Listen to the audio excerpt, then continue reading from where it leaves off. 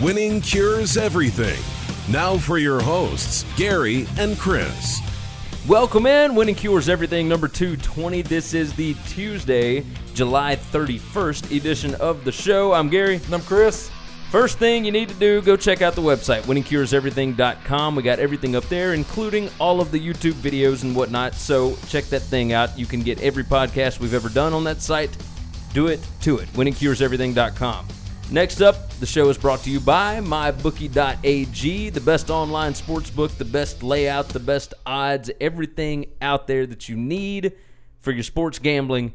Check them out, mybookie.ag, and for right now, you can use promo code WCE50, that's WCE50. That will give you a 50% deposit bonus. So if you put in $100, they're going to give you $50 for free. That's always a good thing. Free money is always good. So check it out, mybookie.ag, the best online sports book anywhere, and you get a 50% deposit bonus using promo code WCE50. We have got a lot to discuss today, but first off, make sure, I guess this would be second or third off, wouldn't it? Make sure that you go and follow us. Subscribe on iTunes, Stitcher, all the wonderful podcast apps. Subscribe on YouTube. Follow us on Twitter. You can follow me at Gary WCE. You can follow me at Chris B. Giannini. You can follow the show at Winning Cures. And you can also find us on Facebook, facebook.com/Winning Cures Everything. After that, let's get into some news. All right, first thing up, let's jump into the blurbs today. There's a lot to discuss, not a lot of huge stories, stuff that we could make their own segment, I guess you could say. But a lot of stuff that we just want to kind of touch on, and we'll jump into a lot of other things later. First up, you know we're big Brett Bielema fans. Correct. He was named the consultant to the head coach for the New England Patriots. Now, explain to me, Chris, what does that mean? I think this is probably a really high quality internship. Is this like a Butch Jones at Alabama kind of thing? No. Those are one guy is getting coffee. The other guy is learning how to coach in the NFL. So basically what you were talking about is Bielema could end up taking the OC position whenever. Well, you know what he could also do? So this is one thing that, because I'm an insane Patriots fan and I follow this team closely, they have, and this is an undeniable fact, they have the greatest offensive line coach in the history of football. And he retired at one point in time. Bill called him a couple of years back to come back. He came back. He'll never leave New England. He wouldn't coach for another team. He's from there. He lives up there. But he is an older guy. Brett is a former offensive lineman. Brett used to run the offenses from the offensive line at Wisconsin. I could easily see maybe not an OC job, but Brett sticking around, learning the Patriot way, and eventually working his way into that offensive line position in New England. Okay, so either OC or offensive line, either way, he is going to have a spot eventually. OC would be dependent upon how well him and Josh McDaniels mesh, because he wouldn't get the OC job unless Josh moved into the head coaching job and Bill retired. Yeah, there's a lot of ifs there. Yeah. There's some crazy stuff that has been going on in New England this offseason. So, but I definitely never say think never. This is him learning the NFL way, the Patriot way of doing things, and I mean he's made it clear. Hey, I don't have to recruit. I don't have to kiss 18-year-old kids' butts, and I get to go to work and I get to worry about my players doing football all day. Yeah. I don't care if they're making it to their chemistry class or if they're able to pass Algebra 2. Like, it doesn't matter. Yeah. You just care about football. It's a lot different. It's a lot different. Next up, Nick Saban went on ESPN, and at media days, he told everybody that he didn't know if Jalen Hurts was going to be here next year. Well, then he came on ESPN a few days later and said that Hurts told him that I am going to be here. I came here to get an education and to get my degree. Hurts will graduate in December. Does this change anything at all about the current situation? No, it doesn't change anything. And here's the reason why. We know he's going to be there this year because if he was going to transfer, he would have had to already transfer. Teams are already in the camp. Yeah. So there's no question. Well, he would have had to sit out this year anyway. But if he waits until he graduates, then he doesn't have to sit out December, at all. Then next year he can go wherever he wants to go. So this changes nothing. Yeah, I agree with you. I agree. I think it's really smart of Jalen to graduate as early as possible so he can play an extra year of football, because we both kind of agree, unless he changes position, this guy is not Lamar Jackson. This guy is not Deshaun Watson. He's not going to play quarterback in the NFL. Yeah. So he needs to play as much as he can, because it could be the last time he plays. Yeah, I agree. So don't sit out a season. Get those plays in. Graduate. Do the right thing. And I'm for that. But there was no doubt he was going to play this year.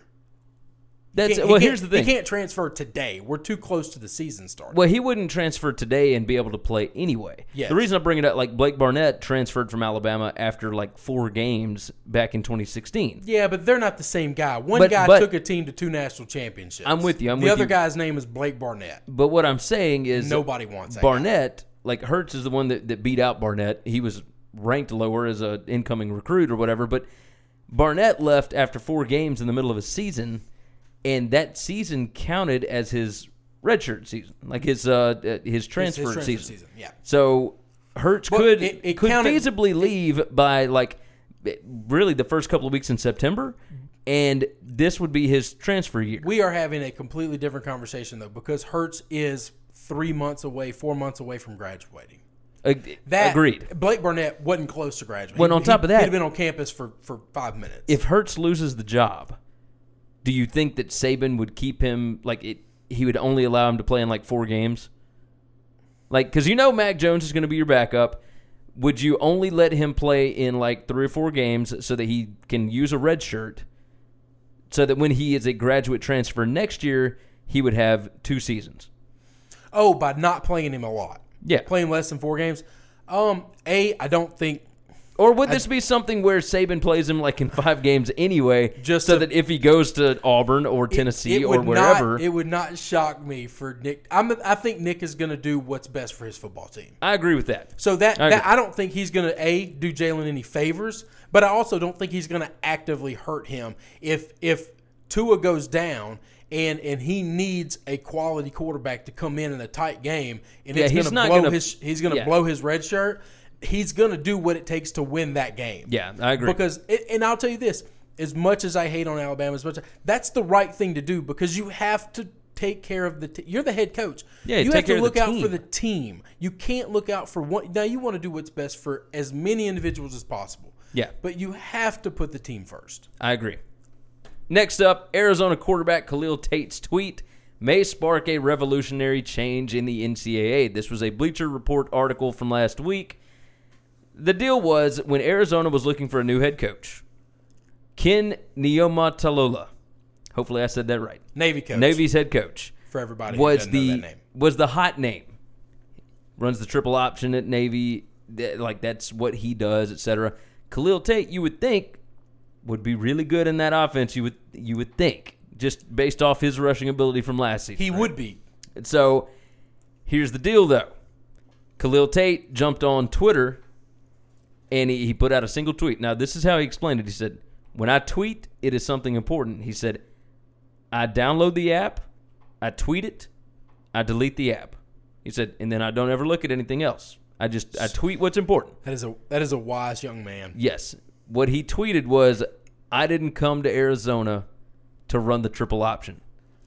The president and the AD saw it, immediately contacted Kevin Sumlin, dropped Ken Niumatalolo off of their list, and the AD basically came out afterwards and said, yeah, and the president came out and said, look, we want our student athletes to be involved in these hiring processes. We want them to be to approve of who they're going to be playing under. I totally get that aspect of it. My question to you is, should big-time universities be focused on the current student athletes, or should they be focused on what is best for their university? I don't know that Ken Niumatalolo was better than Kevin Sumlin. Okay, that's a different question, yeah, different question altogether. But if they thought he was, would this one player have the power, even though he's only going to be there a couple more years, to completely submarine a hire? Should they? So I'm gonna answer both questions, even though we're not really asking the first one. First, I like Kenyon Nolopatolola. Yeah, you got that. I've totally butchered that guy's name. My apologies greatly. And I like him a lot. I love watching Navy play. We bet on them a lot. Yeah, we do. And he's a spread cover machine. We're definitely big fans of his. Whew. But for major Power 5 football, I think Kevin Sumlin is kind of leaps and bounds better. Well, Khalil Tate came out and explained the reason why is that he has more of a chance of getting hurt. Oh, well, yeah, but he wants to play on Sundays. Yeah, he wants to. He doesn't want to get hurt in like playing at Arizona. That kid can.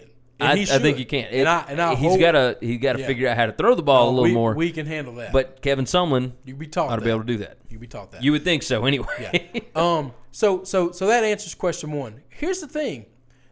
Question two, as should big time programs be doing this? We got to define big time programs. Power 5 programs. Okay, but there's a difference. You know, screw that. No, any program. That's what I'm going to say. Any college football program. Should they listen to the current student athlete? They absolutely should, because the current student athlete, the quarterback playing today is not a whole lot different than the quarterback that's going to be playing there in 4 years. And what you want to know is what is the young generation right now? You and I have become old guys. What does the young generation right now want more than anything else? They want their voice to be heard. Oh, you are so right about that. That is not arguable. Very, very nice. That's what they want. And so simply, this AD and this president has – so now Arizona is not playing with USC and Oregon and Washington on the same level of recruiting. They're just not. Now, hey, I might go look there.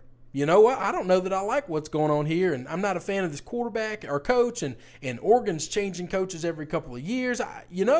Maybe Arizona's not so bad. And at Arizona, I know that they'll listen to me. They're at least going to listen. They might not do everything you say, but they're going to listen. I like it. And you know what? I'm totally okay with it. Now, if you're a not Power 5, you're a big boy conference team playing for national championships every year, your Clemsons, your Florida States, your Ohio States, your Michigans, your Alabamas, your legit big boys, Oklahoma, USC's, the Blue Bloods. Yeah. No, they have to look out for the greater good of the entire university and the legacy that those teams are carrying on. I don't think Notre Dame can do this. I don't think those teams that I named can do this, but could Memphis do this? Oh yeah. Absolutely. Could smaller schools do it? Yeah, but even if you've got a guy that is a Heisman contender, absolutely Missouri could do this. They're Power 5. Missouri SEC already team. did it. But you see what I'm saying? Yeah. Like I actually think that matters, because the kid's about to be recruited. That's a big deal. That makes sense. All right, we got a couple more. Danny Green just traded from the Spurs to the Raptors. Came out on his on a podcast last week, said that he played with a groin tear that was undetected by Spurs medical staff. Does this give any credence to why Kawhi was hesitant to come back for the Spurs? I'm not going to get too much into this. I don't know, and I also don't. It probably does. That'll be the answer. I find it funny that he started talking about it after he got traded. This guy was toting the company line like. Yeah, he would have never said a word. He waited until he left. I kind of respect that. Yeah, but also, I agree. Here's my deal. I'm not a doctor. Played one when I was little, but how on earth is a trainer supposed to know you have a tear unless you tell him I have a problem in my groin? See, now I don't know the full story, but I don't know from that. What I understand. He had told them. He reported, I'm having problems, and they looked at, it'll be fine. Yeah, and then he played anyway. Okay, because he didn't want to upset the team. That's right. And I get that, but either way, I thought it was very interesting that one, he waited till he left, and two, that's two different instances that people have had problems with the Spurs medical staff. There could be a little smoke, and Danny Green's never been like the diva guy that Yeah, he ain't been complaining. No, I mean, we never – I was about to say that Kawhi's been, but that's a shot at Kawhi, and I shouldn't do that because Kawhi's pretty quiet and to himself. Yeah, and really, he never came out publicly and said, like his people, I guess, did or whoever, but like he never said, that anything was majorly wrong. He just wanted to get out of there. All right, last up on the blurbs, there was a man that was exercising naked at Planet Fitness. He thought it was a, quote, judgment-free zone. And it should be. That's what I was going to ask. Should this man have been allowed to exercise naked in a membership place? Swing that thing, man. Swing that thing. Get some power cleans in. Absolutely. All right. I got no beef with it. I've never been afraid of a dangling. Nah, me either. Where did this take place? Let me find the location on this and see what we're dealing with. Now over under on wagering, is it Florida? The guy's name is Eric Stagno. He's 34. Happened in Plastow, New Hampshire. Oh, God almighty, we got advertisements everywhere. Abort. Either way. We got the answer. Either way, New Hampshire. Fighting to remain number one. Thanks, Fox News. We appreciate y'all. Good gracious. All right, let's move off of that. It's time for our SEC West preview. All right, it is time for our 2018 college football SEC West preview. Now, last week we did the SEC East, so go back and listen to that podcast, watch that YouTube video, check it out, tell us what you think. Quick recap. Should we give a recap of that or just tell people to watch it? Let's just roll. We'll let everybody roll with it. All right, so let's do alphabetical order again. Is that cool? Sure. We'll start out with Alabama.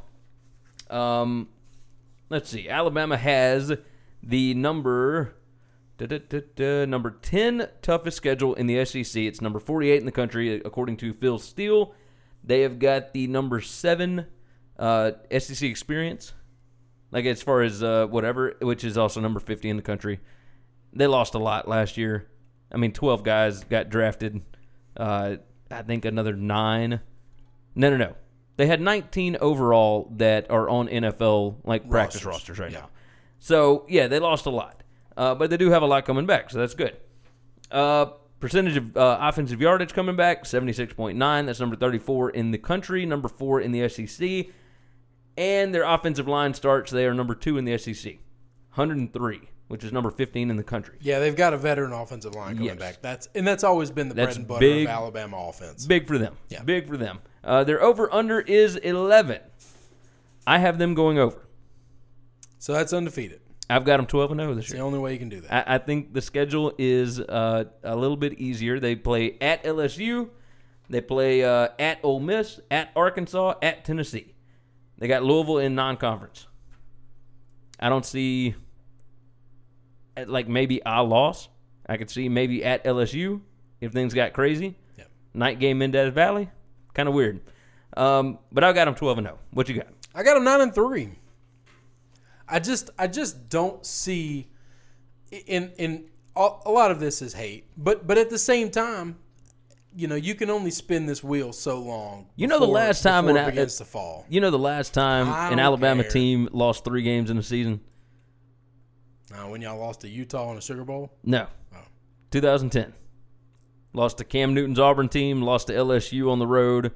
Lost to at South Carolina when Steven Garcia had I do remember the greatest that game in the history of the world. Love that team. Steve Spurrier had a team. I'm telling you, people, let's go back to Georgia for a minute. People underestimate playing at South Carolina. When that place is jacked up, man, that is a real SEC venue. Next year, come hell or high water, I'll be there.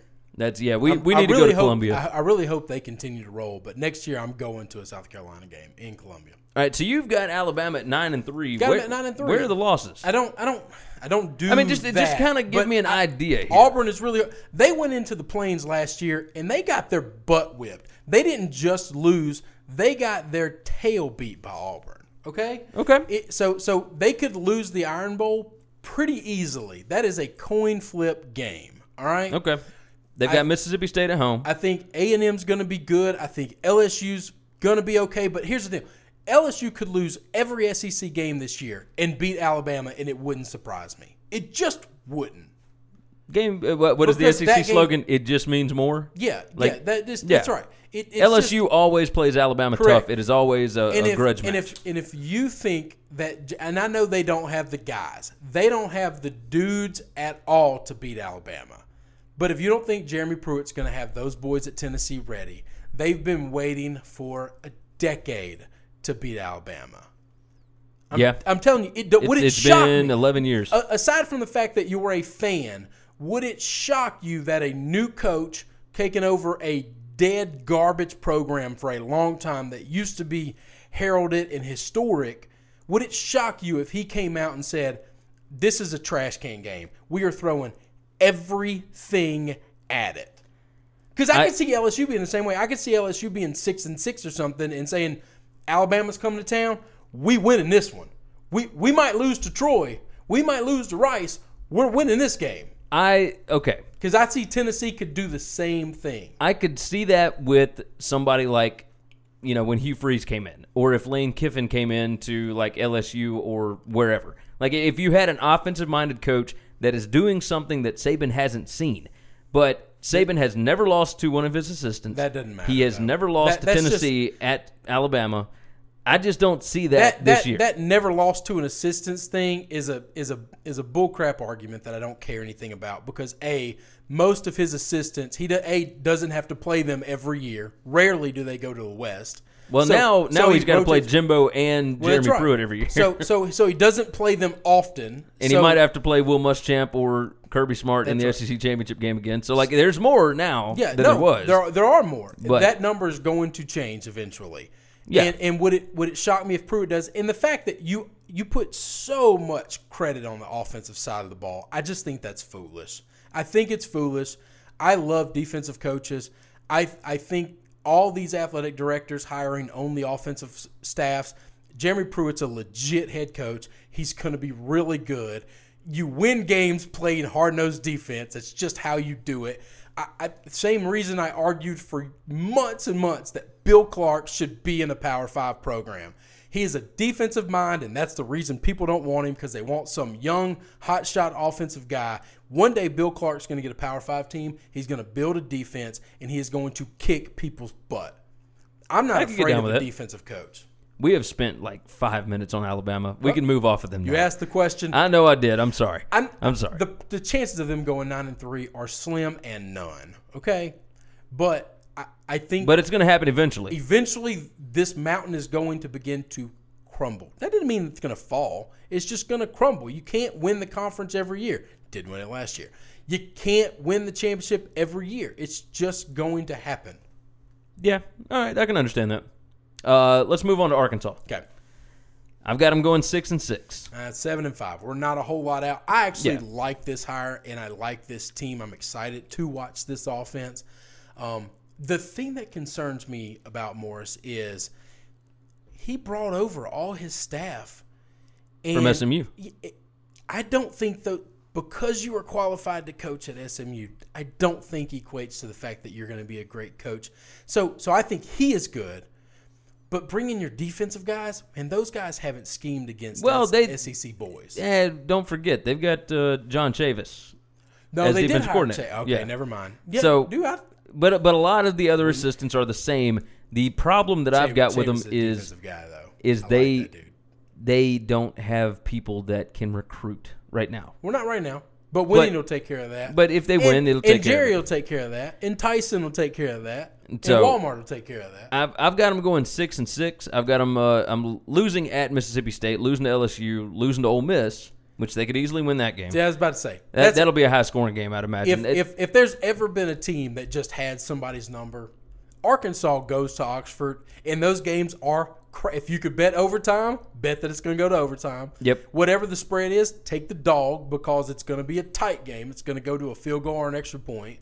And Arkansas usually comes up on top. I don't see where they can. 4th and 34? Yeah, I know. It was correct. At 4th and 25. 25, yeah. So, look, I don't see them winning at Auburn. I don't see them beating Texas A&M. I don't see them beating Alabama. Ole Miss, I've got them losing, but they could easily win that game. Yeah. LSU, I've got them losing, and then at Mississippi State, I've got them winning at Missouri. They could easily win any of those games, and they could easily lose any of those games. I mean, I don't think they got the dudes. Middle of the pack SEC team, and I think they're going to wash out 6-6 or 7-5. I don't think I couldn't see 8-4. So they went 4-8 last year. And they're moving from a power offense to a finesse offense. That's so right. We'll see what happens.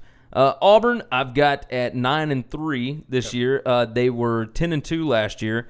Auburn over under. We didn't talk about Arkansas's over under. Oh, we didn't talk about Arkansas. Arkansas's over under is 6. I would go over. Auburn's over under is 9. I've got them dead on it. I've got them at 10-2. I think I like Auburn a lot. And so you've got Auburn beating Alabama, right? Yeah, I've got Auburn beating. I mean, it's a coin flip game. Give me the dog. That's just where I'm probably always going to bet. Do you have them losing to Washington? I don't have them. You just got them 10-2. I got them I'm sorry. 10-2. My bad. Sorry. I look at each game. And I don't mean to do that because I know if I look at each game and I try to figure out, will they win this game, will they win that game, so many of that doesn't work out the way you think it does, and it skews my point of view. But I think there's going to be a stretch where they're going to have to play Auburn and Georgia, or Alabama and Georgia. Those both are on the two road. really hard games. They're going to have to play LSU. LSU's going to play Auburn tough. They might not win, but they're going to play them hard. And so, it's an oblong football. It bounces funny. Sometimes things go, strange ways. I like Auburn. I like the way they build their team. They build it with defense. They build it with running the football. They've got a good schedule. It's the way I've always loved growing. I am going to actually enjoy watching them play Washington, though. That's good. Chris Peterson is a genius. He really is. So, he's awesome. We'll get into him later. Move on. Let's see. So their schedule, Auburn's schedule is there's no body blow games, right? Like there's always a break before they play one of the good teams. So before LSU they play Alabama State. Before Mississippi State on the road they play Southern Miss.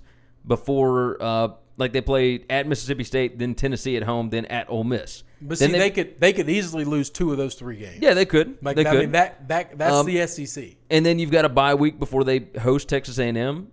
So the toughest stretch you got is a 2-game stretch where they host Texas A&M and then they play at Georgia.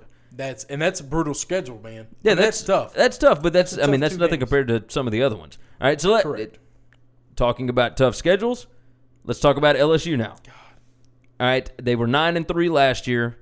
LSU has got the toughest schedule in the SEC. It's number 10 in the country. It's not close. It's 10 in the country. Yeah, 10 in the country. SEC. Number 1 in the SEC.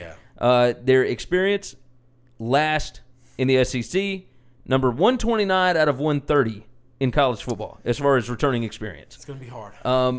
Only 17.1% of their yardage comes back. They've only got 35 offensive line starts. That's number 119 in the country. And their over-under is 7 this year. Now, they do have some dudes, but they did lose a lot of juniors that left for the NFL last year along with some seniors. Yeah. So, let me get your record first, and then I'll tell you mine. I'm going to give you my record that I'm going on record with, and I'm standing with this. You can put some truth serum in me and ask if I believe it or not, but I'm giving them 9-3.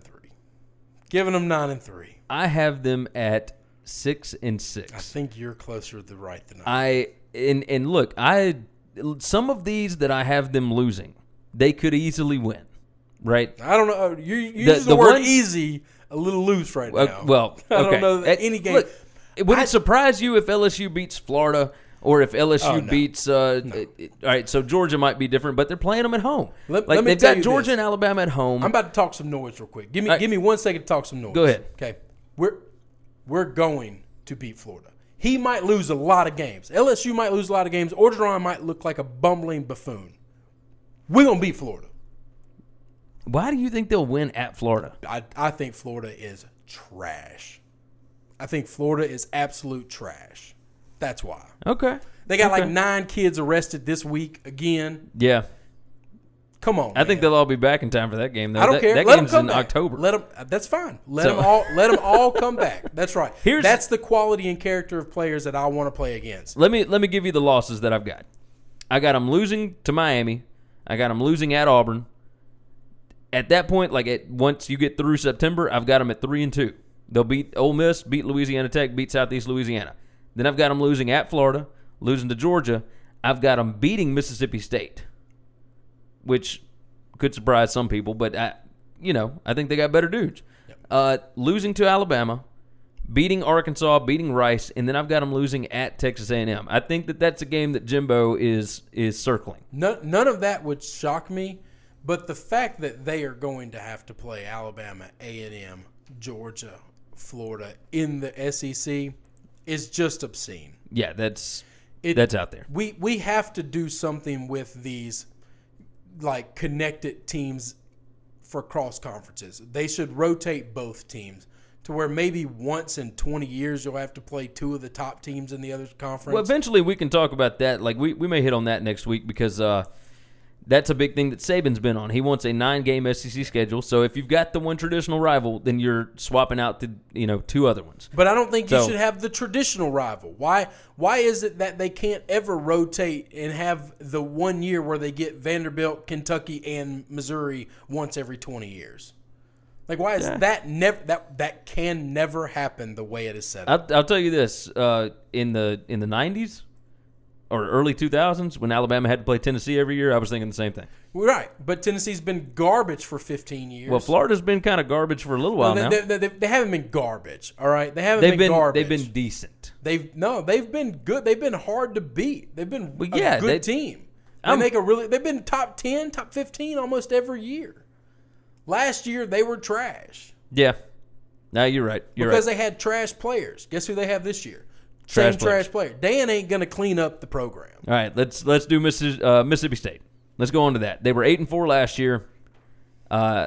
Look, we'll do all this. Mississippi State, the 5th toughest schedule in the SEC, number 32 in the country. SEC experience, they are the number 2 most experienced in the conference and number 5 most experienced in the country. Their offensive line starts 76. That is dead middle in the conference. They are tied with Arkansas for number 7, and that's number 51 in the country. Their over-under is 8.5 wins, which is pretty out there. Give me the under. That's what I'm doing. I've got them at 8-4. I got them at 7-5. Okay, I've got them winning at Kansas State. I've got them beating Florida. They'll start out 5-0, I think, but losing to Auburn, losing at LSU, losing to Texas A&M, losing at Alabama, I think they go into Oxford and beat Ole Miss this year. All right, so let me tell you why I don't think they beat Ole Miss this year. I'll actually tell you I'm picking that game right now. Okay. Because Moorhead is not a Southern boy. Moorhead could care less and has no history to what that rivalry means. You don't think they'll explain that to him? You can explain all you want. If you don't live something, you can teach somebody about something all day long. Well, Dan Mullen wouldn't throw him in the fire. And Dan Mullen didn't beat him for a while. And then once he got here and he realized, and then Dan started poking fun and poking the bear, and he got it. He realized what ignites his family. Give him a couple of years. But Moorhead, it's not about, he knows this game matters. He knows it's important to everybody else, but I believe in real, genuine things. I don't think you can fake certain things. You can't fake enthusiasm about something you're just not excited about. And the fact that Moorhead has never thought about Ole Miss as a school in his life, he all of a sudden can't fake. He can't have real hatred for them today. He just can't. It's going to be another game, and everybody on the Ole Miss side are Ole Miss boys. You're right. And while I have opinions about what I think of Matt Luke as a head coach in that program, they live that. That's going to be their Super Bowl. That's going to be their championship. Let's go on and move on to that. Let's move into Ole Miss. Ole Miss went 6-6 last year. They have got the number 8 toughest schedule in the conference, number 46 in the country. As far as SEC experience, they are number 9 in the SEC as far as experience, number 63 in the country. And their offensive line starts, they are number 3 with 102, right behind Alabama. They're number 15 in the country. Their over-under is 6. I've got them dead on 6 again. Yeah, I got them 6-6 too. I don't think they're going to be great. I don't think they're going to win a lot of SEC games. Well, that's the thing. I've got them 6-6, but I got them 2-6 in the conference. I think they beat Texas Tech. That Southern Illinois, Kent State, that's right. Whatever. But wins at Arkansas, at Vanderbilt. But, I mean, I probably should have done that. I probably at least could have done an overall record and then an SEC record, and that would have given you a true feeling of how I think about these teams. Because, I mean, everybody's got 3 cupcakes and or they're playing a tough game. but they're not really tough. Now LSU's got a legit tough game. Mark Richt's probably one of the best coaches that's going to be competed against and best teams. Yeah. All right, let's jump off Ole Miss. Wait, what was your record? 6-6. We're both 6-6. Texas A&M. And I got a steak dinner that they won't go 9-3 with our boy Kurt. I forgot about that. No, I ain't gonna forget about that. Texas A&M. They went 7-5 last year. They are. Let's see. Texas A&M has got the number 2 toughest schedule. Number 15 in the country. Texas A&M number 4 as far as the SEC experience goes. Number 22 in the country. And offensive line starts, they are number 5 with 96. That's number 29 in the country. Their over-under is 7. I've got them at 8-4. I think that Jimbo is a better coach than Kevin Sumlin. It's at least down there. I think he can take what they've got and really pump it up. Lose to Clemson, lose to Alabama, lose at South Carolina, at Auburn. I think they beat LSU for the first time since they've joined the conference. I think they're 9-3. I think they're really good. They're going to compete with Auburn for the SEC West. I like it. 9-3. Wow. All right. It is time for the ranking. Now, every week we do this. We'll keep explaining it so that everybody understands where we're going with this. The ranking is a draft. We have got our own lists. Each of us has a top 10. And this week, we are drafting the top 10 best active college football coaches not named Saban, Meyer, or Dabo. You can't pick those 3. Okay. We already know that everybody loves those 3 coaches. I don't know that they make my top 10. Well, none of them. All right. So, did you go first last week or did I? Oh, you went first last week. I went first. Tom. I'll let you go first. All right. So I will go first this week. Number 1 on my top 10 best active coaches is Chris Peterson. He is 129-29 with a .816 winning percentage. What he did at Boise State is remarkable. Look, Boise was already good. Like they've had a slew of good coaches that have gone on to bigger things. But what he did completely changed that entire program. And then what he has done at Washington so far, look, he took a program that really, look, under Tyrone Willingham, who had success at Notre Dame and all these other places, Stanford, everywhere else, Tyrone Willingham went 0-12 one year over there. Like, he wasn't able to win. Steve Sarkisian, they were congratulating him on 7-5 teams. This guy went 11-1, 12-1, won the Pac-12, got to the playoff a couple of years ago, went to a New Year's Six game last year. I love Chris Peterson at number 1. No, absolutely. He's really, really good. He's on my list. He was not my number 1, though. My number 1 is the crazy, psychotic, unpredictable pirate himself, Mike Leach. You like Mike Leach over everybody else? If you told me I could have any coach in the country to coach my LSU Tigers, I would literally push everybody else off the boat and claim him captain. Now, why is that? I like his quirkiness. I like the way he coaches. He coaches hard, man. Yeah, he does. That guy takes nothing for granted. He puts it all out there. Sometimes his players absolutely hate him, but everything he does, he truly believes is making them better. Okay. And he's not afraid to be unconventional. He's not afraid to just break every willing norm to try there everything. is. Yes, he's there is no box for him to think in. He's as outside of the box as it can be. I believe that is where great minds live. I believe that's where great success usually goes.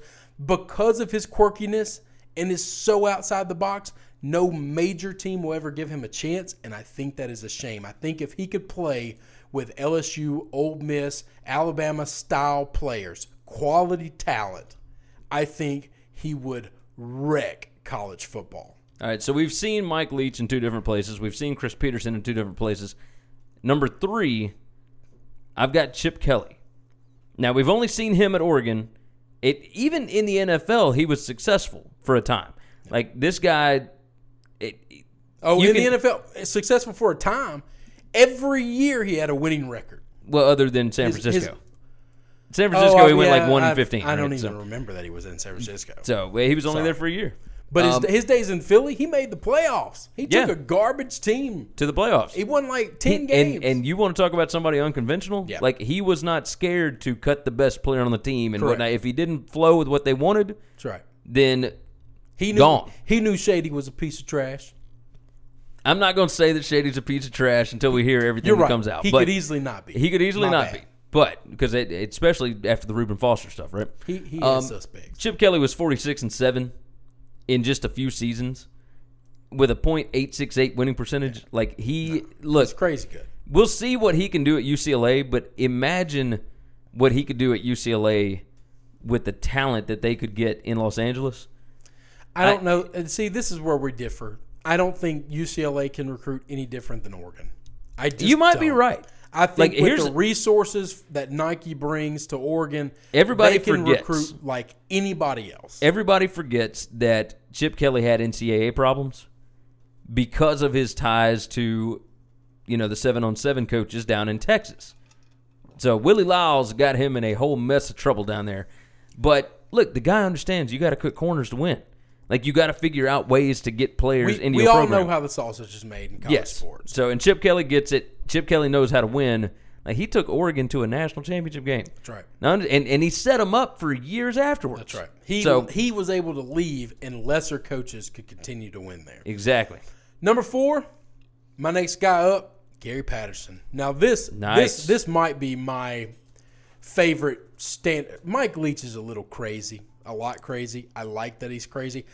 Gary Patterson is the model of consistency, and I think he's one of the best coaches in college football. I agree with that. Absolutely do anything to have this guy run a program that I love. My number 3 on here, which will be our number 5, I'm going to skip him for now. I'm going to skip this for now.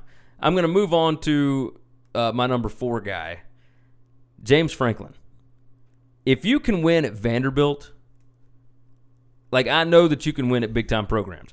He is in a conference, in a division that is big boys, comparable to the SEC West, and he has won the conference already. That division has been, over the last couple of years, better than the SEC West. Yes, in recent times, absolutely. Ohio State, Michigan, Penn State, Michigan State. Ohio State, and Penn State are better than everybody. Wisconsin's in the SEC. not in their division, but they're in the. Oh, that's right. Yeah, they're in the same conference. The other 3 are better than all the SEC West teams not named Alabama. Consistently the last couple of years. Yes, I agree with that. But James Franklin, he's 60-32 overall, a 65% winning percentage.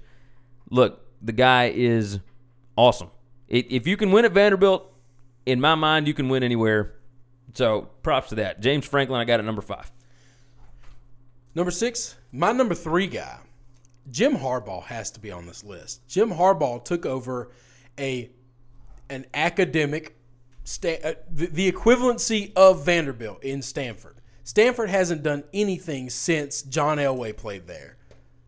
And he takes that over. I wish Harbaugh had more success at Michigan so far. That's garbage, man. You don't realize how bad a program Brady Hoke left that place. It takes time to take over someplace that has been completely decimated with talent and problems for a decade. Brady Hoke went 10-2 like the year before he got fired. I'm telling you, that team you don't think that James Franklin taking over Penn State in the shape that they were in, and he won a Big Ten championship in 3 years. When Bill O'Brien cleaned that place up, not James Franklin. Bill O'Brien cleaned that up before Franklin got there, and Bill O'Brien left that place in a super cush situation. Okay. I'll give you that. So don't question me on the Big Ten now. I like the Big Ten. I follow Big Ten football. Okay. Woo! All right. Come on now. But no, I think Jim Harbaugh is one of the. We criticize him because he has to play Ohio State, Michigan State, Penn State, and beat them every year. And if he doesn't, he's a failure. Those are 3 of the best programs in the country. Nobody in the country beats those 3 teams or any caliber of those 3 teams every year. Alabama hasn't beaten 3 teams as good as Ohio State, Michigan State, or Penn State every year because they don't play those teams. Nobody in the SEC has been that level of good. They don't play them in the regular season every year. But, I mean, my gosh, like Clemson. Well, in the national championship, but I'm Georgia, talking about to get there. You didn't play Georgia in the regular season. No. You didn't play Georgia in the SEC championship because you didn't make it to the SEC championship. No, I'm with you. You played Auburn, you got beat by Auburn. I understand where you're coming from. So that we don't knock. It used to be a big deal because it was Texas A&M, LSU, Alabama. Right. And those schools just aren't the same anymore. They're just not. So to knock him for not beating those teams, and let's remember how bad that offense was. Oh, yeah. He's 2 crazy plays away from beating Ohio State and true. Michigan State and making the college playoff his first year. That's true. His first year. So this ball bounce is funny, and sometimes it's going to bounce against you, and that was with a garbage offense that he inherited. I mean, just a trash offense. Well, he's had 3 years to clean it up, so let's see what he does this year. He's supposed to be the quarterback guru guy, but he hadn't been able to find one. Let's see what Shea Patterson does. Next up for me, look, I'm going to go on and throw him in here. I think Kirby Smart knows what he's doing. I've got Kirby Smart at number 7. He's 21-7 in 2 seasons.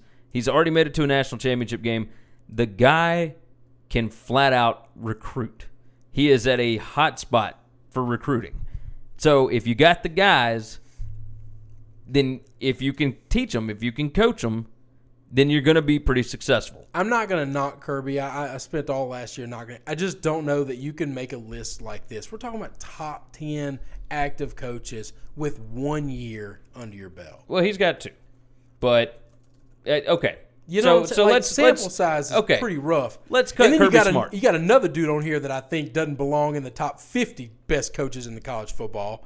That's different, but that's okay. Let's toss out let's toss out Kirby Smart. Okay. All right, we'll move on. Pick another. You get another draft pick. I'll jump in with say him. Just go ahead. Do it. All right, I'll say David Shaw. That's just such a garbage pick. That's not a garbage pick. And you got him 5th. You got him 5th out of all your coaches in the country, David Shaw. I think that David Shaw understands how you win football games. You run the football, you stop the run. He took over a program that Jim Harbaugh left just obscenely grossed with talent. And every year that Harbaugh's guys have left, every year he has progressively gotten worse and worse and worse. I don't think that's right. I don't think it's every year. Like, look, one year he went like 10 games, the next year he won 9, the next year he wins 8, and the next year he wins 9 again, and so that's a bounce back year. That ain't a great coach, man. Look, he David plays Shaw, in the Pac-12 where nobody is good but 3 teams. He's 73-22 with a 76%, well, almost 77% winning percentage. What's his last 2 years? His last just 2 2 seasons. years. Give me two years. Let's see. Hold on. I'm pulling up.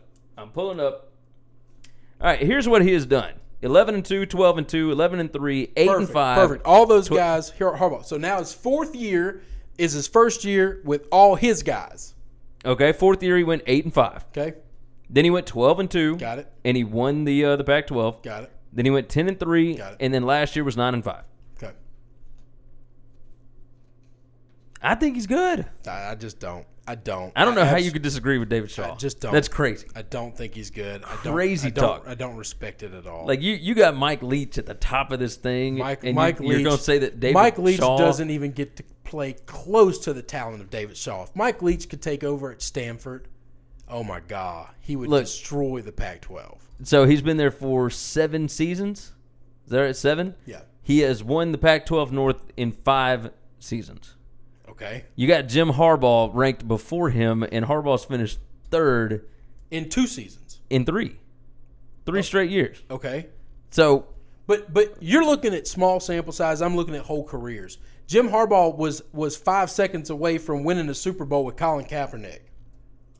All right. You do have a point on that. Like you're talking about coaches, right? Right. You're looking at little resume, and I'm looking at everything they've done as a coach. I understand where you're coming from. But what I'm saying is David Shaw, even after all of Harbaugh's guys got gone, Harbaugh is the one that taught David Shaw how to coach. I don't disagree with that. He's just not as good. He's Okay, just not. okay. And there are 20 coaches in the country better than him. There just are. I just don't buy that. So I don't. Anyway, look. Let's see. We're going to disagree. My next coach up is is, I've talked about him earlier today, it's Bill Clark. I think Bill Clark is one of the best football coaches in the country. I think this guy is a defensive genius. I think he knows how to coach college kids. I think he knows how to get them to buy into a program and believe that they can beat anybody, even when they are not anywhere close to the caliber of the kids across from them. I think if he had the chance to coach real talent and not UAB talent that went a whole year without a football program, in essence gave themselves a death penalty because of Alabama, like this is just ridiculous. This guy is one of the best coaches in the country. He's one of the best coaches in the country, and I got him this far under Jim Harbaugh. This far. I'm not going to disagree with Bill Clark. I like Bill Clark. Number 9 for me, Jimbo Fisher. Now, I love Jimbo. I had to think a long time about this because he went 27-1 with Jameis Winston, and in college, Jameis was one of those transcendent talents, right? Like, correct. The second year they came back in like 7 games, like they were down in the fourth quarter and came back to win, and then they just got obliterated by Oregon and Marcus Mariota. That was Mark Helfrich's team. But look, either way, Jimbo Fisher as a head coach, he's 83-23. That's a 78% winning percentage. That is way up the ladder. He is one of only 4 guys right now that has a national championship. You got Dabo, Saban, Urban Meyer, and then Jimbo.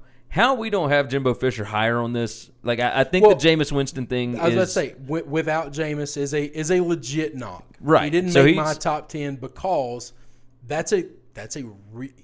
I look, don't like so he's looking 83 at small and sample sizes. Right. Just because you do something really good with a transcendent player, I mean. Well, if we looked at that, like then Gene Chizik would be one of the greatest coaches ever, right? Because he went undefeated because he got Cam Newton, and then look, Jimbo he's 83-23. So take away the Jameis Winston stuff, and he is 56-22. That's right. Which is not nearly as high. Great. When you in college football, where it's set up for the big boys to go 8-4 or 9-3 every year, then you can't have a losing record of the winning percentage that he has without Jameis. So. Right. All right, so Jimbo Fisher at number 9. He wouldn't have made mine. All right, I'm going off kilter because I've got a few guys here that I like. We'll talk about them in the honorable mentions. But if I've got one last guy to give, I'm giving it to Justin Fuente. And I think that people in the SEC better buckle up. This guy has done great. You mean the ACC? ACC, yes. Sorry. This guy's done really good things, and I think that program is just going to get better and better. He's just getting his feet wet. I think they're going to be good. I think they're going to be good too. This year? Like I don't know about this year. I think they could end up, well, we're going to do an ACC preview. We'll figure that out. I don't know that they're going to be great this season. I think the schedule kind of sets up against them a little bit.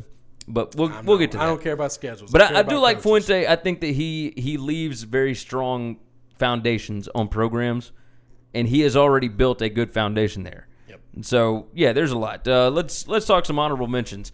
Look, I'll read off the 3 of mine that I didn't name. So Kirby Smart we threw out. He's only got 2 years, small sample size. Scott Frost, 2 years, small sample size. I still think he's going to be really good, but we'll see. Yeah. Pat Fitzgerald at Northwestern. I love him. I think if he was anywhere other than Northwestern, he'd be getting a lot more pub. I think he'd be he'd have a lot more wins. He's 87-65. It's 57% winning percentage. You can't look at winning percentage when you're looking at smaller coaches. But smaller even school still, coaches. Look, if you've been at Northwestern for that long and you got 87 wins, it's big. Like that's good. And he's got some big boy wins too. He's got some trophies on his desk for some heads he's killed. Neil Brown at Troy. He's on my list. And so he's 25-13. It's only 3 years. The fact that Neil and Bill Clark didn't get jobs last year make me hate the college football system. Yeah. I just despise it. Those guys should be at big boy programs. Who else have you got on honorable mention? A guy that I love, and his program is getting trashed right now, and it's a hard place to coach. Mark D'Antonio is one of the just ultimate football guys that I have grown up I feel like he's been coaching there my whole life. He understands how to win games. And I just like the way he goes about coaching his teams are always a hard knock. Are they ever great? No. Are they ever going to finish in the top 2 or 3 of the country? Probably not. But that guy is a guy you don't want to coach against. The guy's already made a playoff with Michigan State. Like that's no, they're rough. Big. And then we cannot do a top 10 all-time or active coaches right now without having the flying mullet Mike Gundy on there. You just can't have it. That guy, can coach some football, and he's a football dude. I got more football guys on. I care more about how you. I don't know. I think I care more about certain things than wins and losses necessarily. I don't care about that. If I don't believe in you being a football guy, you just don't get to make my list. Okay, I'm with that. All right, so that's going to wrap it up. Let's do the top 10 real quick. Chris Peterson, number 1. Number 2, Mike Leach. Number 3, Chip Kelly. Number 4, Gary Patterson. 5, James Franklin. 6, Jim Harbaugh. 7, David Shaw. 8, Bill Clark. 9, Jimbo Fisher. Number 10, Justin Fuente. All right, song of the week.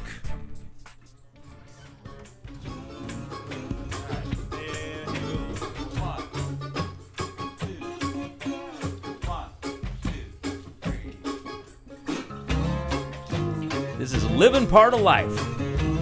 Eric Church, 2007 Sinners Like Me album. Look, I've loved Eric Church since he started. He's a fantastic entertainer, for one. Like, if you've never seen him live, you need to go see him live. He's great.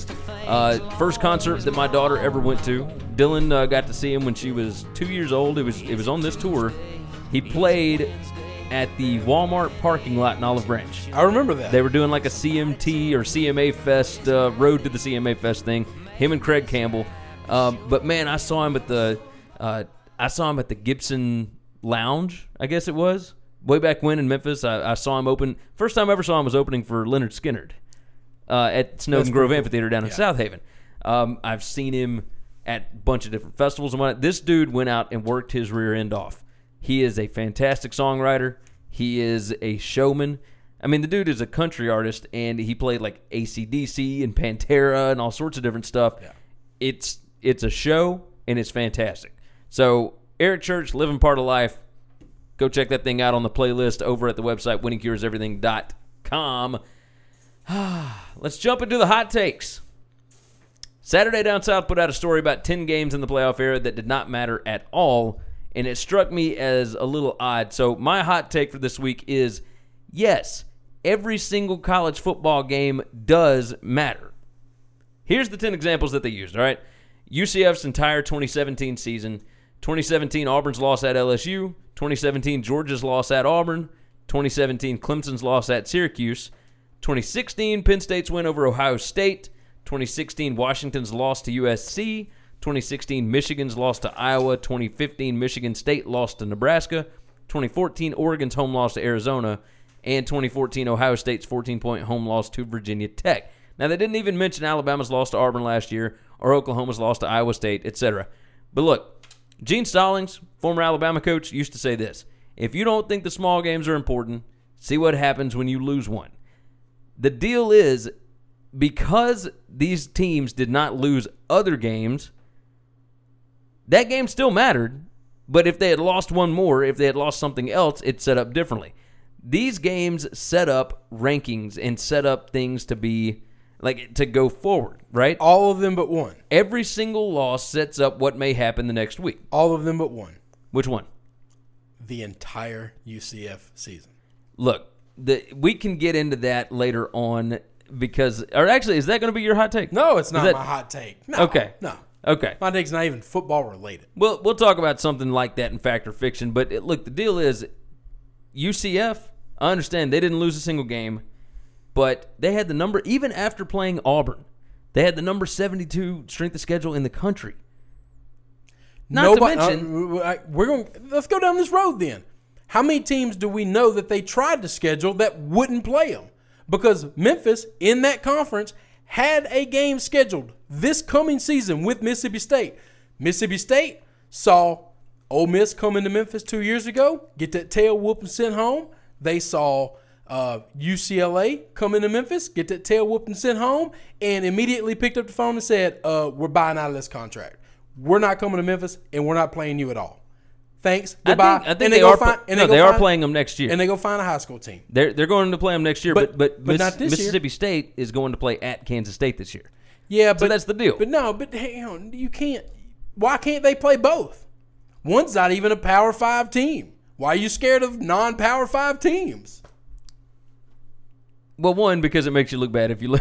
because it makes you look bad if you lose, and you don't want to lose. You want to make easy schedules. I just don't like it. I don't like it one bit. I still they say can't control their schedule because they can't control other teams allowing them to go play them. Every single game matters in college football. It does. Because it sets up the placard. It sets up whatever for everything else. So Alabama losing to Auburn set up Auburn to be number 2 in the playoff ranking when they played Georgia the next week. Like, had Auburn not beaten Alabama, it would have been Alabama and Georgia. And then at that point, do you have Alabama and Georgia playing the first round of the playoffs? Or do you have Alabama beating Georgia? No, because if Alabama beats Georgia in the SEC tournament, then Georgia's now got 2 losses. And they're knocked out of the playoffs. And they're knocked out of the playoffs completely. That's what I'm saying. Every game matters.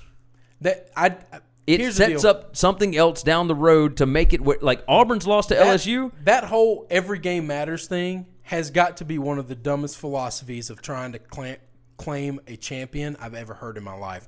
We care so much about games against high school teams or non-important games early in the season in August and September that it makes things that happen in December and January not important. And that's what I don't like. That's something it's another thing that I hate about college football is September matters so much that it doesn't give a damn what you do in November or December.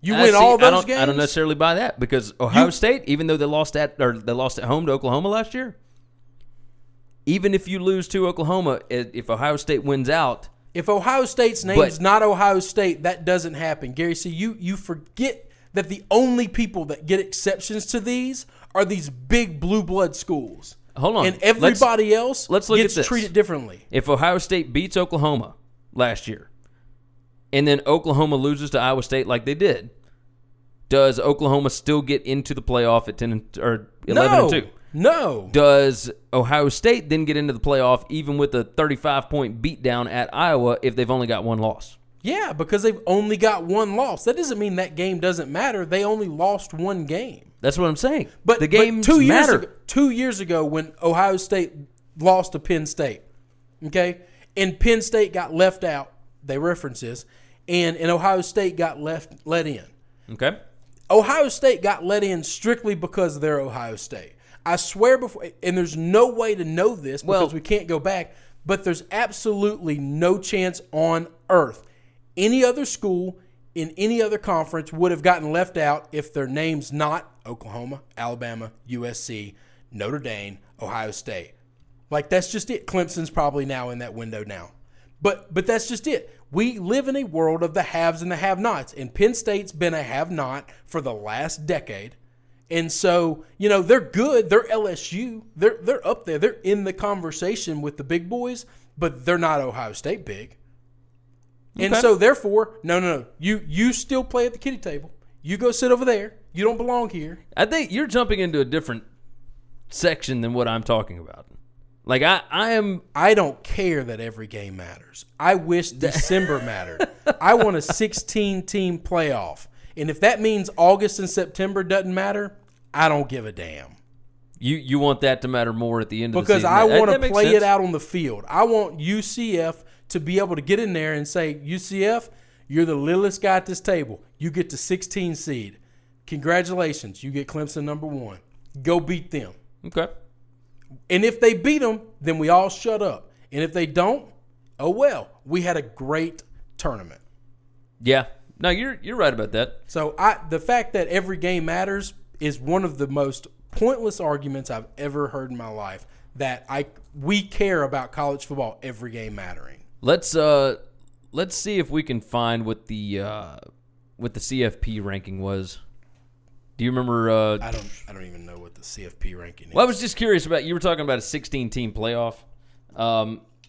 Oh, that's what I did. 2017. Oh, yeah, you were looking at 18. We don't have that yet. I'm quite certain that Clemson, Alabama, and Ohio State are in it if we have a 2018 one already. Yeah, I'm sure they probably are. Let's see. College football polls and rankings for Week 16 of last year. Here we go. That's the final rankings. That's not what I wanted. We need Week 15. Bam. All right, so what we had was number 1, Clemson would have been playing number 16, Michigan State. Perfect. That's a fun game. Nobody's going to be upset. Number 2, Oklahoma would have been playing number 15, TCU. Ooh, Oklahoma better have that butt clinched. Hold on, no, because Oklahoma beat the crap out of it. They would have swapped up the rankings on this. It would have been like Oklahoma and Notre Dame. So we'll put Notre Dame at number 15. They're number 14. Number 3, Georgia against number 14, TCU. Number 4, Alabama against number 13, Stanford. Number 5, Ohio State against number 12, UCF. Number 6, Wisconsin against number 11, Washington. Number 7, Auburn against number 10, Miami. And then USC and Penn State in a rematch of the Rose Bowl. How would that not have been unbelievable? Every college football fan in the world says, hey, give me that. Yeah. Give me that right now. Give me that. I'd take it. Can we do that right now? Can we do that for 2018 right now? How mad would you have been that LSU was number 17? No, we don't deserve to be in that conversation. I have no problem with that. So then does Michigan State, Notre Dame, TCU, Stanford? No, I don't care. Here's the deal. I'm not going to play this. If we make it 16, somebody's going to want to make it 20. No. If you don't make the top 16, you just get left out. And if the 16 seed wins the national championship, I'm not going to say, well, LSU was 17, and had we got in because of politics, we might have won it. Yes, we might have. But we couldn't make the top 16, so I'm not going to be upset about that. Okay. But you know what I am upset? We got an undefeated team that didn't even get a chance. And when they got a chance to play somebody, they beat the crap out of them. They didn't just beat them a little, they beat them a lot. They beat them by a touchdown. But they dominated the entire second half of the football game. Yeah. No, they They did. controlled every statistical category there is to control. Yeah, you're right. You're right. They dominated the football game. All right, so my hot take still sticks. People may tell you otherwise, but the bottom line is every single college football game does matter. What's your hot take? My hot take has nothing to do with football. That's all right. Right now, I'm living in a glorious time in sports, even when football is not playing, because I love this Boston Red Sox team. My hot take is this. 182-game season. We're halfway through the season. They got the best record in baseball, and it's not even close. We record this on Sunday evenings, and this past week they're playing out of their mind. They might not lose again. I'm just telling you. Your hot take is that the Red Sox are not going to lose again. If something crazy happens, just know that you heard it here first. This team might not lose again. Mookie Betts, he could easily be the best player I've ever watched in my entire life. Hold on, I'm looking it up now. I'm gonna see what they did today.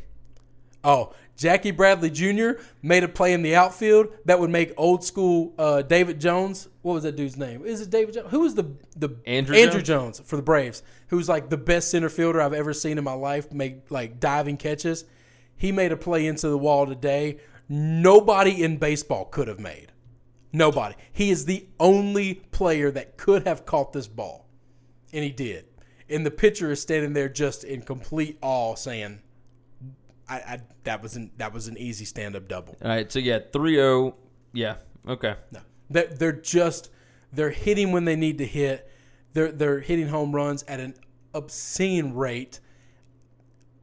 Everybody is doing just amazing things. I love this team. I just love it. The thing that upsets me most is Rafael Devins, the third baseman. That's a stud young kid. He's on the DL, but it's 10-day DL. He should be okay. But I love this baseball team. When is the last time they lost a game? They lost a couple of nights ago. They were in a series battle, and they won with three or four. It might have been Minnesota. They were playing Minnesota now in a 4-game series. They might have lost one of those 4. Okay, on Thursday they lost 2-1. Yeah. Yeah. All right. But other than that, they let's see. They beat the Orioles. The Orioles beat them. What's their overall record right now? Let's see. Boston's Give me overall record. and then give me the Yanks record. 74-33 is Boston. Oh, that's good. That's a lot of That's way on up there. The Orioles won't win 74 games all year. Oh no, not a chance. Not a chance. I mean, the Yankees are 67-37. They are almost 10 games better than the Yankees. And think about how good the Yankees are. That's pretty far out there. Where are we as far as standings go? We're getting close to the end. The season ends. Well, no. I got that. Let's see. Boston's got the best record in the American League. They got the best record in baseball. And it's not close. Oh yeah, it's not close. It's not close at all. It's not close at all. 74-33. Whew. And we still got 2 months to go. You realize they're 37-19, like away from home? Yeah. No, it don't matter where they play. This team pitches well, plays unbelievable defense. They might be the best defensive team in the league, and they can hit with anyone. The best. Let's see. 1, 2, 3, 4, 5. The best 5 records in baseball are all in the American League. In the American League. Oh yeah. Oh, that's not a question. That's crazy. The Indians, the Astros, and the Yankees, I know are all, and I don't know who the 5th one would be. I have kind of jumped off because I'm a Cardinals fan, and they're struggling. They are definitely doing that. They're 53-51. They fired Mike Matheny. Yeah. All right, so yours is the Red Sox may not lose again. They're not going to lose again. You want a hot take? I got a Skip Bayless hot take for you. The Red Sox may not lose another game. Might not lose again. Well, in that same vein, the Cardinals may not win another game. So we'll just see what happens. We'll go from there. All right, we'll close up shop with Fact or Fiction next. All right, it is my week for Fact or Fiction. We're going to close up shop with this. All right, so there's a couple of different stories that popped out this past week, both from Yahoo Sports, and they made like big national news and whatnot. The first was how the AAC TV deal could impact the future of college football rights. The second was Dan Wetzel's how cord cutting can change the entire landscape of college football. Cord cutting, look, we've been talking about ESPN and whatnot for a couple of years now, about how many subscribers they're losing and blah, blah, blah. They were at 110 subscribers, or 110 million subscribers. They're down to like 85 million, which is still huge. Yes. But we've got all these different conference cable networks that bring in so much money. So first thing we'll touch on is cord cutting can change the entire landscape of college football. Before we get into the fact or fiction. The Big Ten Network is in trouble because their 10-year deal with Comcast is up. Comcast is the biggest cable provider in the country, and it is especially big in the Big Ten footprint. So when the Big Ten Network debuted, it jumped onto the basic cable subscriptions, and you get, about $1, almost $1 from every cable subscriber in that area. And then it got tossed onto all these other cable subscriptions across the country, like in secondary markets. Well, Comcast now is wanting to take that off of basic cable and move it back to a secondary package. So for anybody that, has a basic cable subscription and you have to buy like the sports package, correct, that's what this will be on. And the deal here is if they cut that out, how much money is that cutting out from the Big Ten Network? If enough people cut out, will the Big Ten Network still be able to survive? And that's where all of this comes in. The AAC TV deal is up next year. They start negotiating in February. Now, the rumors across the board are that Facebook, Amazon, not Netflix, but, Twitter, streaming services, and then HBO is possibly looking to get involved in live sports. The deal is you can advertise. You can, you draw in a crowd because people don't really DVR games. Nope. It's all live. It's all live. So you've got an engaged... Sports are the one live thing that you can't watch later. You have a very engaged audience with live sports. So the AAC's TV deal, when they first joined in, was with ESPN. It was after the Big East had broken up. all this. It was a 7-year, $126 million contract, which is pennies on the dollar. Where Ohio State and Michigan and whatnot made about $50 million off of TV last year because of ESPN, Fox Sports, whatever, teams like Memphis, UCF, Houston, whoever, made $2 million off TV last year. It's a lot less than 50. Yes, way less. So it completely chops that out. Now, if you've got Facebook and whatever jumping in, look, I've pointed this out on the website before, winningcureseverything.com. I've pointed it out that UCF and South Florida and Memphis and blah, blah, blah, blah, all had very similar numbers at different parts of the year compared to the power conferences. Like, their brand is getting bigger. The problem is, as their brand gets bigger, the cable footprint gets smaller. So the amount of money that places might be able to put into it, Fox Sports, ESPN, whatever, that's another thing, by the way, about the Big Ten Network. Fox Sports 1 has been cut from basic cable back to secondary stuff again because there's just not enough people watching it. So the deal here is, can Facebook and Amazon and whatever, or ESPN or whoever, like maybe ESPN with their ESPN Plus package, which is all streaming, can they offer enough money to make the AAC relevant? That's where this whole thing gets crazy, right? My fact or fiction is this. The current TV climate will force the NCAA to split the Group of Five and the Power Five conferences into two separate divisions. Fact or fiction? I'm going to say fiction. I think all these schools are going to find a way to continue to do business the way they have. One, they have this glorious thing called free labor.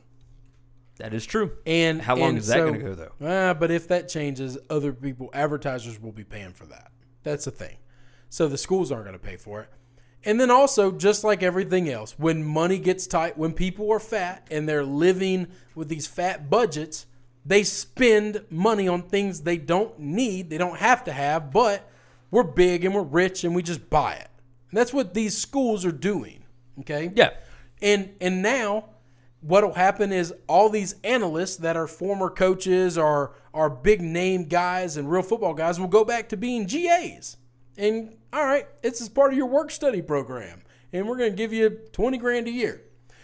That's a big difference than a couple $100,000 a year to some of these big name guys that are doing it. Big time. So I think nothing will change other than the schools will have to adapt. The athletic departments will have to adapt. So I don't think we're going to get separated. I do think we're always going to have the haves and the have-nots that we have now. I don't think that's going to change. But along I have a statement that I firmly believe is true. The first conference that goes to streaming instead of a standard TV package, at the end of the 10 years, when it's all said and done, the money they will generate will be more than any TV deal has generated over a 10-year span.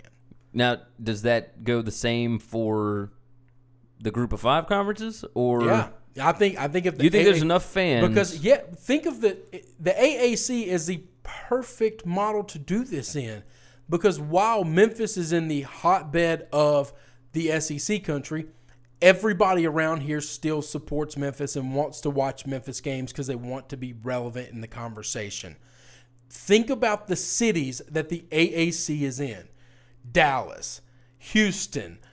Cincinnati, Houston Tampa alone is bigger than every SEC town combined. If you take the entire SEC and all the cities of all the SEC schools are in, and you add their population, I bet it's not as big as Houston.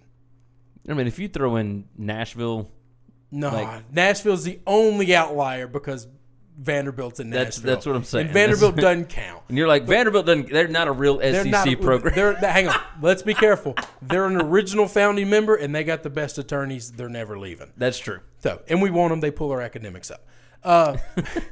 But think about it. You're talking about Memphis, Houston, Dallas, Tampa, Philadelphia, Connecticut. Like, the Northeast has a ton of people that live there. Yeah. Like, we don't think about it because they're little. But my question is, like, are there enough people that care enough to do it? Yes. But the issue that you had... All the sports fans there will absolutely pay for whatever the subscription is. The reason that the realignment stuff jumped in was that the reason it all happened was so that you could get more TV sets. Correct.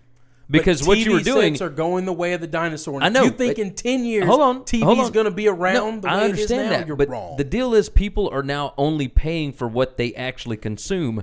How many people would actually consume this? College football I don't fans think it's will nearly buy. as big as you think. College football fans will absolutely pay for it. College football fans will, but how many of them are there? I think like there are for the plenty. smaller teams. I think there are plenty because those small teams are in big cities and people want to be engaged in what's going on in their local town.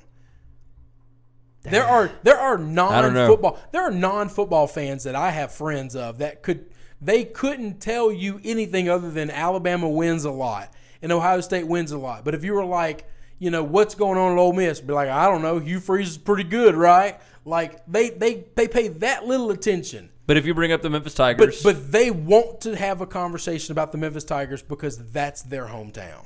That makes sense. And they're not even real fans. They'll pay for it. And what comes along in all those cities is not just lots of people, lots of money. Okay, when you get into SEC country, we got a lot of SEC fans. SEC fans are broke. We have a lot of poor states. We have poor states in all the country. But we spend money on stupid stuff. This would be one thing that they pay money for. I'm not saying they won't pay for it. I'm not saying they won't support it because the fans are rabid and they absolutely care and it's important to them. But I'm telling you, you're talking about these cities, $10 a month for what? For the I'm gonna watch the UConn games. You live in Connecticut, you make like $300,000 a year, and you're living middle class because it's so high a cost of living. What's $10 a month is nothing. You're graduated from UConn or you know somebody who did, and you're gonna get it. Okay. Because you're not just going to get football. It's going to be the whole thing. So all the people that support UConn basketball are going to buy in. That's all true. The people that support Memphis basketball are going to be in. So everything comes along with it. I am curious. I'm curious to see how it's going to work out. But I definitely think the first conference to stream will blow away the numbers when that 10-year deal is over.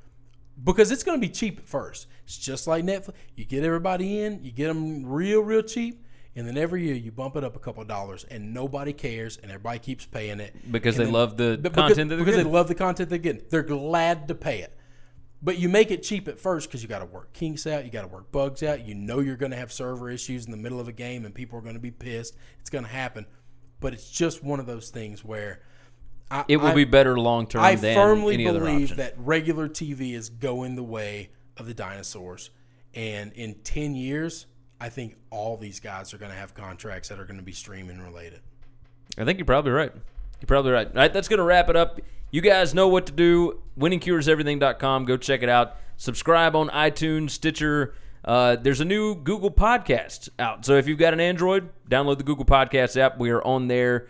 Download, subscribe, review, 5-star reviews, written reviews, knock that thing out. Every 25 that we get, we are donating $25 to St. Jude and or Le Bonheur. So we did St. Jude the first time. We'll do Le Bonheur the second time. What else do we need to hit today?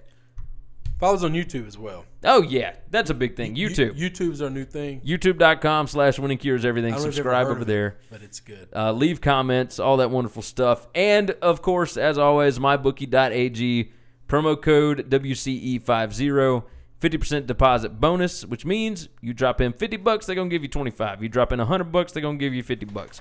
You get free money. There's nothing better in the world than free money.